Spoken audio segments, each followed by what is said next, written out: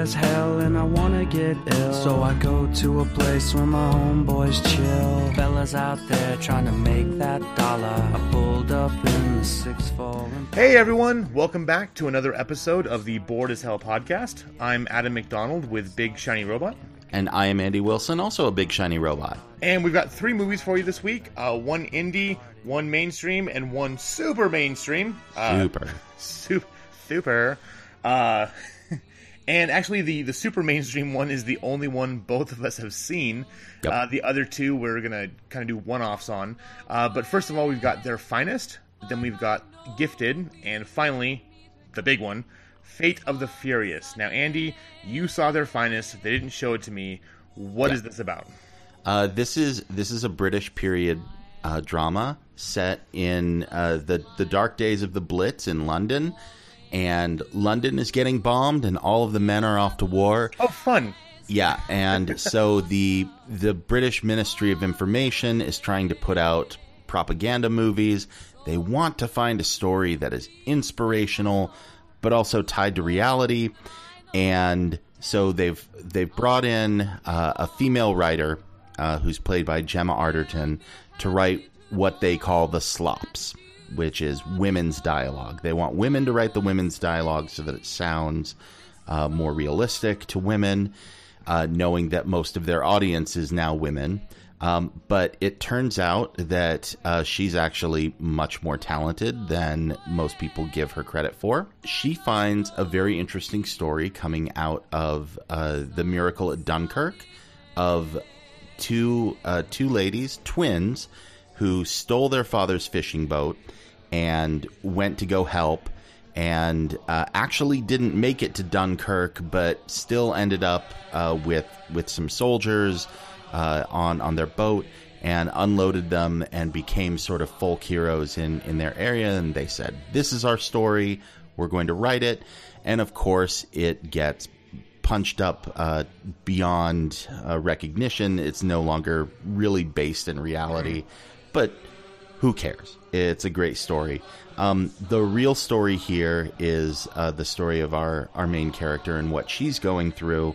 And this is sort of a female empowerment drama looking at all of the obstacles that she's facing and all of the sexism that she's facing, just trying to be a woman in a man's world, even when she's one of the most valuable people out there. The best part about this movie, though, is Bill Nighy, who it plays an irascible, aging thespian who he's just hilarious. And he first doesn't want to take the job because he doesn't like the part, and then he forms this sort of fast friendship with Gemma Arterton after a very rocky start, and they really make some magic out there.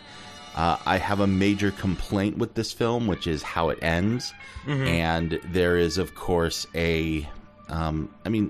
somewhat spoiler alert, but this was alluded to a mile away that there was going to be some sort of tragic ending, and of course it happens. And I feel that kind of guts some of the magic of this movie. There's a good 20 or 30 minutes in the middle of this movie that is absolutely magical and beautiful, and about the worth of movies and how movies can take you places and make you feel things and make you learn truths that you wouldn't otherwise see. And it's really great. One of those great movies about making movies. Mm-hmm. and if that's something that you like, then yeah. It's also great if you really like British costume drama and period pieces. So that being said, because of some of the predictability and because it was really slow in a couple of places, I'm only giving this a 6 out of 10. Mm-hmm. It's good. It's passable. There's some cool magic in there. But one thing I am going to say, while this is being shown in theaters, this was obviously made on a BBC budget, which is not amazing. You might just wait and check this out when it's on TV or when it comes to video. But if that's appealing to you and you're looking for a movie like that, I know my mom will be interested in going to see this. Mom, go see this. She'll love it. And everyone else is going to go see Fate of the Furious. But we'll get to that. Yes, they are. But the movie everyone should be going to go see this week is Gifted. So it was kind of funny as you were talking about, their finest. You mentioned they kind of added things in and kind of puffed things up a bit. Gifted is great because it's a very simple, bare-bones story. And the director, Mark Webb, who we know from 500 Days of Summer and also the Amazing Spider-Man movies, don't blame him for those. That was the studio's fault. It works so well because it is a very simple film. Basically, we've got Chris Evans starring as Frank Adler, who is living in Florida, works on boats, kind of a simple life, and he is facing the one prospect in life he wasn't expecting, which is fatherhood. He is raising his niece, Mary Adler, who's played by McKenna Grace, who is pretty much a newcomer to movies, but is absolutely fantastic. We'll get back to her shortly. Her mother, Frank's sister, was a very, very promising mathematician, pretty much a genius in the field. Was working on what are called millennial problems, which actually go to Google and look up Millennium Prize problems. They're real, and they are discussed ad nauseum in this movie. She commits suicide, and Frank kind of blames himself, takes this little girl, becomes her de facto guardian, and is trying to raise her to the best of his abilities and following through on his sister's last wish that her daughter be a normal kid. The problem is, Mary's not a normal kid. She is very much the prodigy that her mom was, and so when she gets sent to school for the very first time, meets her first grade teacher, Bonnie, who's played by Jenny Slate, who is pretty much wasted in this role because she doesn't do anything. I know, and again, there's that's like one of my big problems here is Jenny Slate, but Mary shows herself to be a very gifted student and can do complex mathematics in her head, and basically gets pulled into the principal's office, who says to Frank, hey, you know what, this girl is incredible. We can get her into this very prestigious school for gifted students. How about that? And Frank says no. I want her to be a normal kid in a normal school. Well, this doesn't sit well with Frank's estranged mother, Evelyn, who's played by Lindsay Duncan, who is fantastic, who decides that Mary is not in the right kind of situation she needs to be in. Frank is holding her back and begins a court custody battle to take away custody rights from Frank so that Evelyn can decide what happens to Mary. That's the story in a nutshell, but at the same time, there's so much more going on, and the whole point of this movie are the fantastic performances. Like I said before, McKenna Grace, young girl, I think she's 8 or 9, is absolutely fantastic. She is the best part of this movie. She's the beating heart of this film. And the fact that you have a young girl who can sit there and spout off complex, like, calculus equations 1 second, and the next be upset she can't watch SpongeBob is just a miraculous thing to watch. She is so good, and she nails the part of being this tiny kid who is still a kid emotionally, but mentally is smarter than everyone else in the room, and she just destroys everyone on screen. I can't wait to see what she does next. She's fantastic. Chris Evans is good as always. He's not quite Snowpiercer perfect, because that was, to this day, I think his best film, but he definitely proves that he is just as much home here, raising the kid, as he is punching Hydra. And then, of course, the one problem I have is, like I said, Jenny Slate. She's just kind of a wasted character. She's the one who kind of discovers the child and is like, oh my gosh, this kid's like way smart, and then tries to kind of move in, become Frank's love interest and confidant, but she's not in it enough, nor given enough to do to make you really invested in her character. So she's the one weak link in the movie, which I wish she wasn't, because she is, when she's there, she's great. Same with Octavia Spencer, who is Frank's landlord / best friend, who is there and kind of the one person you can really trust and go to with problems. And again, she's only in it for maybe 10 minutes, but every time she's there, she lifts everything up and makes it so much better. That sounds like most Octavia Spencer roles. Yeah. We need someone here who has gravitas, that the person can go to and be a confidant and be sort of a motherly figure, but everyone likes her. Oh, yeah. Get Octavia Spencer. Everyone loves her. So, yeah, and again, I wish she was in it more because she's fantastic. Every scene she's in, especially when she's interacting with Mary Adler, McKenna Grace, it's just beautiful. And yes, it is a bit emotionally manipulative. It is meant to make you cry at certain points. But some of the interactions between the characters feel so real and so almost like watching a documentary. You kind of forget you're watching a movie. It feels like it's something that's actually happening in front of you. And that's a huge, huge hats off to not only the actors, but Mark Webb, the director, and Tom Flynn, who is the screenwriter, who writes an amazingly sharp, witty, and I'd say, fat-free script, because everything here is supposed to be here. There's nothing that should be cut out. It's well done. I loved it, and I wish people knew about this, because there was no marketing. It's very indie. I mean, it was made on a bare-bones budget. It's already made its budget back almost, and it only made $4 million this weekend. So that tells you it was really a labor of love for everyone involved. But this is the must-see movie of the week. I know Fate of the Furious is getting all the buzz, but this is the one that's going to sneak by. No one's going to see, but everyone should. So I'm at a 9 out of 10. I loved every second of it, and I really want to go see it again.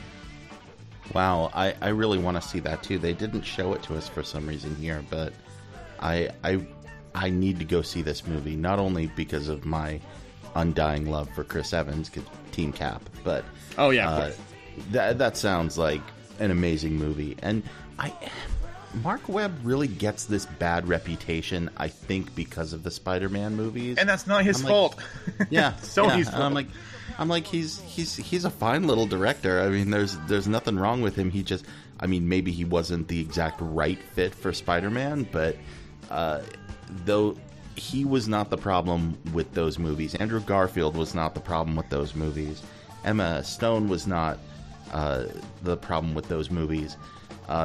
It was too much studio meddling and them not knowing where they were going. But not the fault of the director or the cast. No, not one bit. It's too bad. So I'm excited to go see that. I need to go check out Gifted. And I want you to see it too, so trust me. Like that's my go-to movie of the week. As much as Fate of the Furious, which we're going to talk about right now, is a ton of fun. That's brain dead fun. This is real mental fun. And see, me as someone who's a really huge, I love math. Like that's my I love math and science way too much. When you're watching people write equations on a board, like solving math problems, like that just gets me. I'm like, I love this. This is me. Yeah.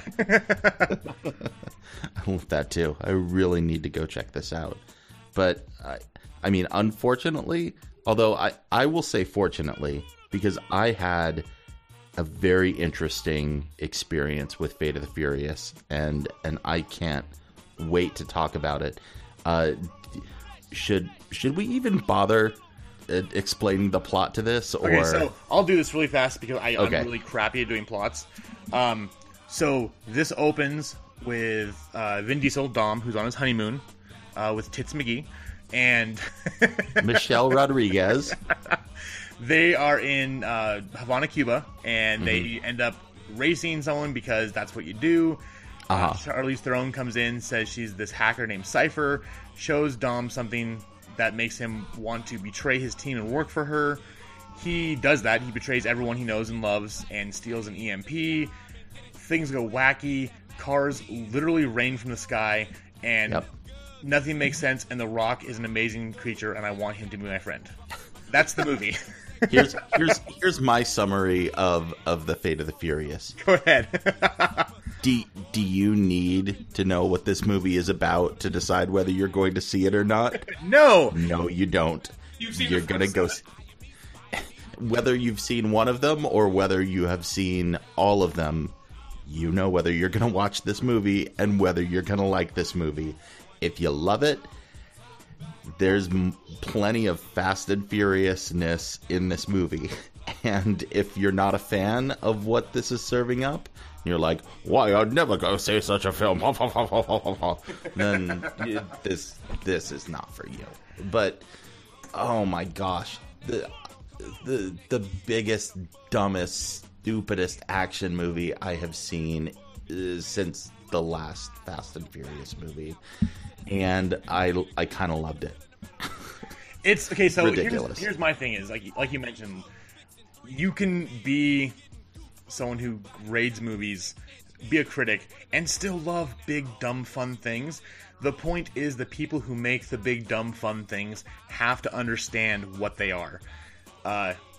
Stupid as this movie is, it knows how stupid it is, and it plays off that. That was the problem with Triple X. The last one was they were trying to make it too serious, in a sense, because they didn't get that, yes, this is dumb, campy fun. Let's go with it. That's why we've got Guardians of the Galaxy 2 coming out. One of James Gunn's best movies, aside from those, was Slither. Because Slither knew it was a horrible B movie and played to those strengths like crazy, and that's what makes it fun. Don't be so serious you take yourself too seriously. And Fast and Furious gets it. I mean, we're talking about a movie where Charlize Theron is chewing through scenery like she's just got off her diet, and sits there saying, "Now let's make it rain." And cars literally rain from the sky out of a parking structure. It's that dumb. But the whole time you're sitting there clapping your hands like this little 5-year-old because you're having a blast. Yeah, exactly. And this is my story about Fate of the Furious. It's not a great movie, but no, not at all. 6 months ago, something happened, and since that time, I have not been able to just viscerally enjoy a movie. Any movie. Even movies that, like, here, Andy, this was made just for you. You should love every single moment about this. And I've mentioned this in talking about, like, Rogue One. I just couldn't turn off the outside world and just enjoy myself. Now, maybe it's just that enough time has passed and I'm acclimating to the new normal. Or maybe there's something about this movie that it's just like a big old needle full of adrenaline and atropine just jammed right into my heart. And it's like, oh, okay, we're going to get all that nastiness out there and you can just have fun with this. So thank you, Fast and Furious. I was not expecting to just be that overjoyed at how dumb this was. But I had a great time. But it's not...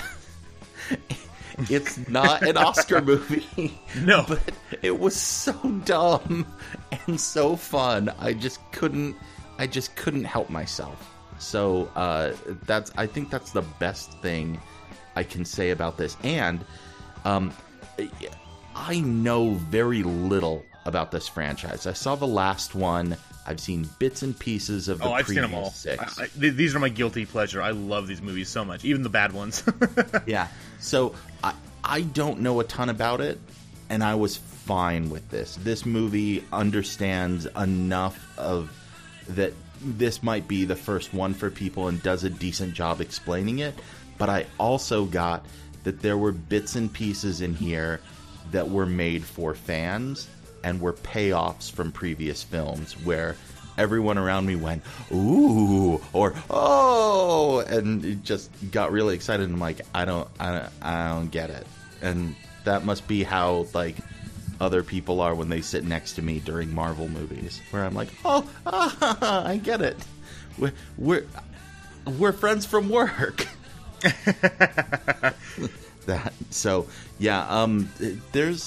There's a lot in here, and I think people who are fans are going to have a good time, and it's probably going to make some new fans, and it looks like they're setting themselves up for several new movies after this. Oh, and this movie made all the money this weekend. It broke records. Oh, yeah. You're going to get a Fast 9. Oh, definitely. Well, and interestingly enough, I don't know, is it a spoiler if I talk about the cameo in here? Because that's kind of a beautiful moment. I think it's fine. Okay, so I'm talking about my mom for the second time this there aren't many spoilers. This is the 8th movie in a series about drag racing. So my mom calls me and she's like, do you know anything about this Fast and Furious movie? And I'm like, oh yeah, I'm going to see it.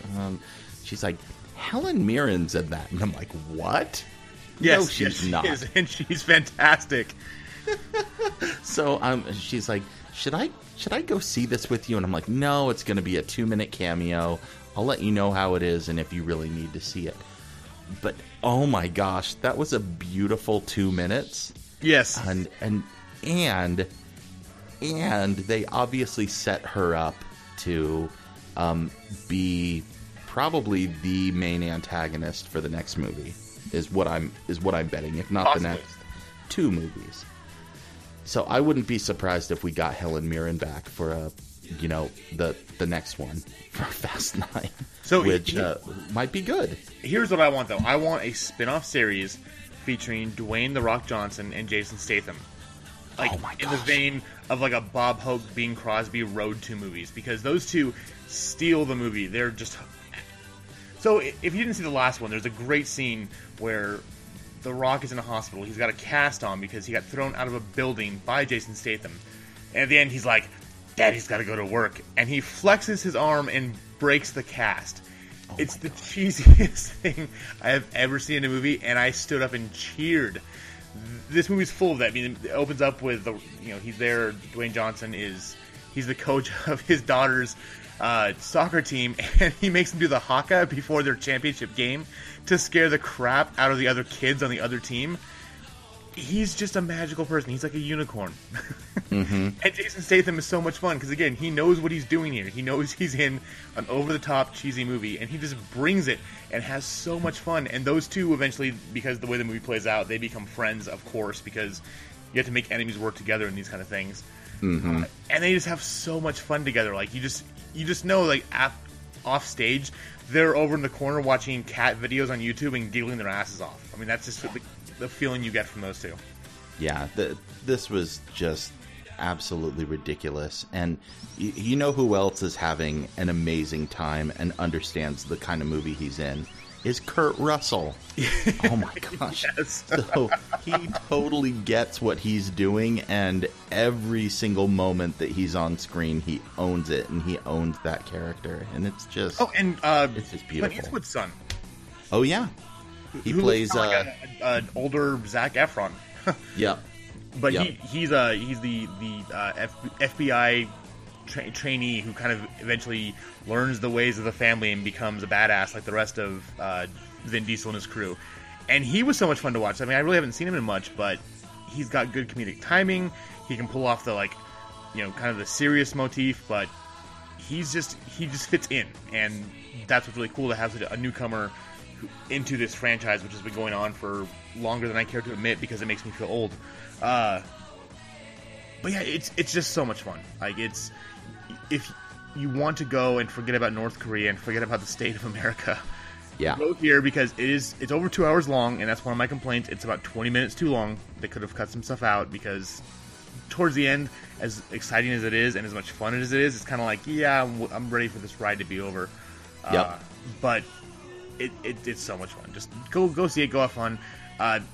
I would love to rate it higher because I had so much fun with it, but I'm at a 7 out of 10, which is still a good score. There are problems with it, of course. Yep. But go see Gifted for the tears. Go see this for the laughs. Yeah, that's basically where I'm at. I'm at a 7.5 out of 10, just because, like, wow, I had a good time at a movie for the first time in a long time. And so, good. Yeah, I know. Thanks for fixing me, Fast and Furious. Just in time for Guardians. That's exactly what I was thinking. Just in time for Guardians. Now I'll be able to go in and have a clear mind. As long as we don't start World War III between then and now. Please don't let World War III start in the next 2 weeks. Nah, we can't piss off China because we buy all their shit. So. Well, we could still get into it with Iran and Russia too. So. But that's for our other podcast. there's plenty of ways for us to start World War III. Don't worry. Oh, I'm so excited to look back in 50 years and read the history books that in World War III, the USA were the bad guys. Yeah, that'll be great. Anyways, though, this is a movie podcast, so we're having fun. Next week we've got Free Fire, which Andy has seen and I have not. But apparently it sounds kind of like Guy Ritchie light, I guess you could say. Yeah, Guy Ritchie, Quentin Tarantino light, very, very Ritchie, Tarantino-esque. with literally the gang who can't shoot straight. Okay, so they're stormtroopers. Gotcha. We're also seeing The Promise with Christian Bale and what's his name? We just had this conversation. Tits McGee. And Oscar Isaac. Oscar Isaac. There we go. Yes.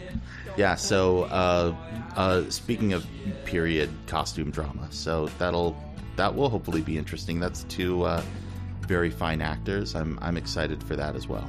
Cool. So sounds like more of an indie week. So we'll get back to you next Monday. But until then, hail Satan and have a lovely afternoon.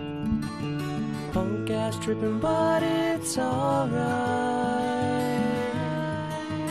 Homie scored a key, he's gonna fly.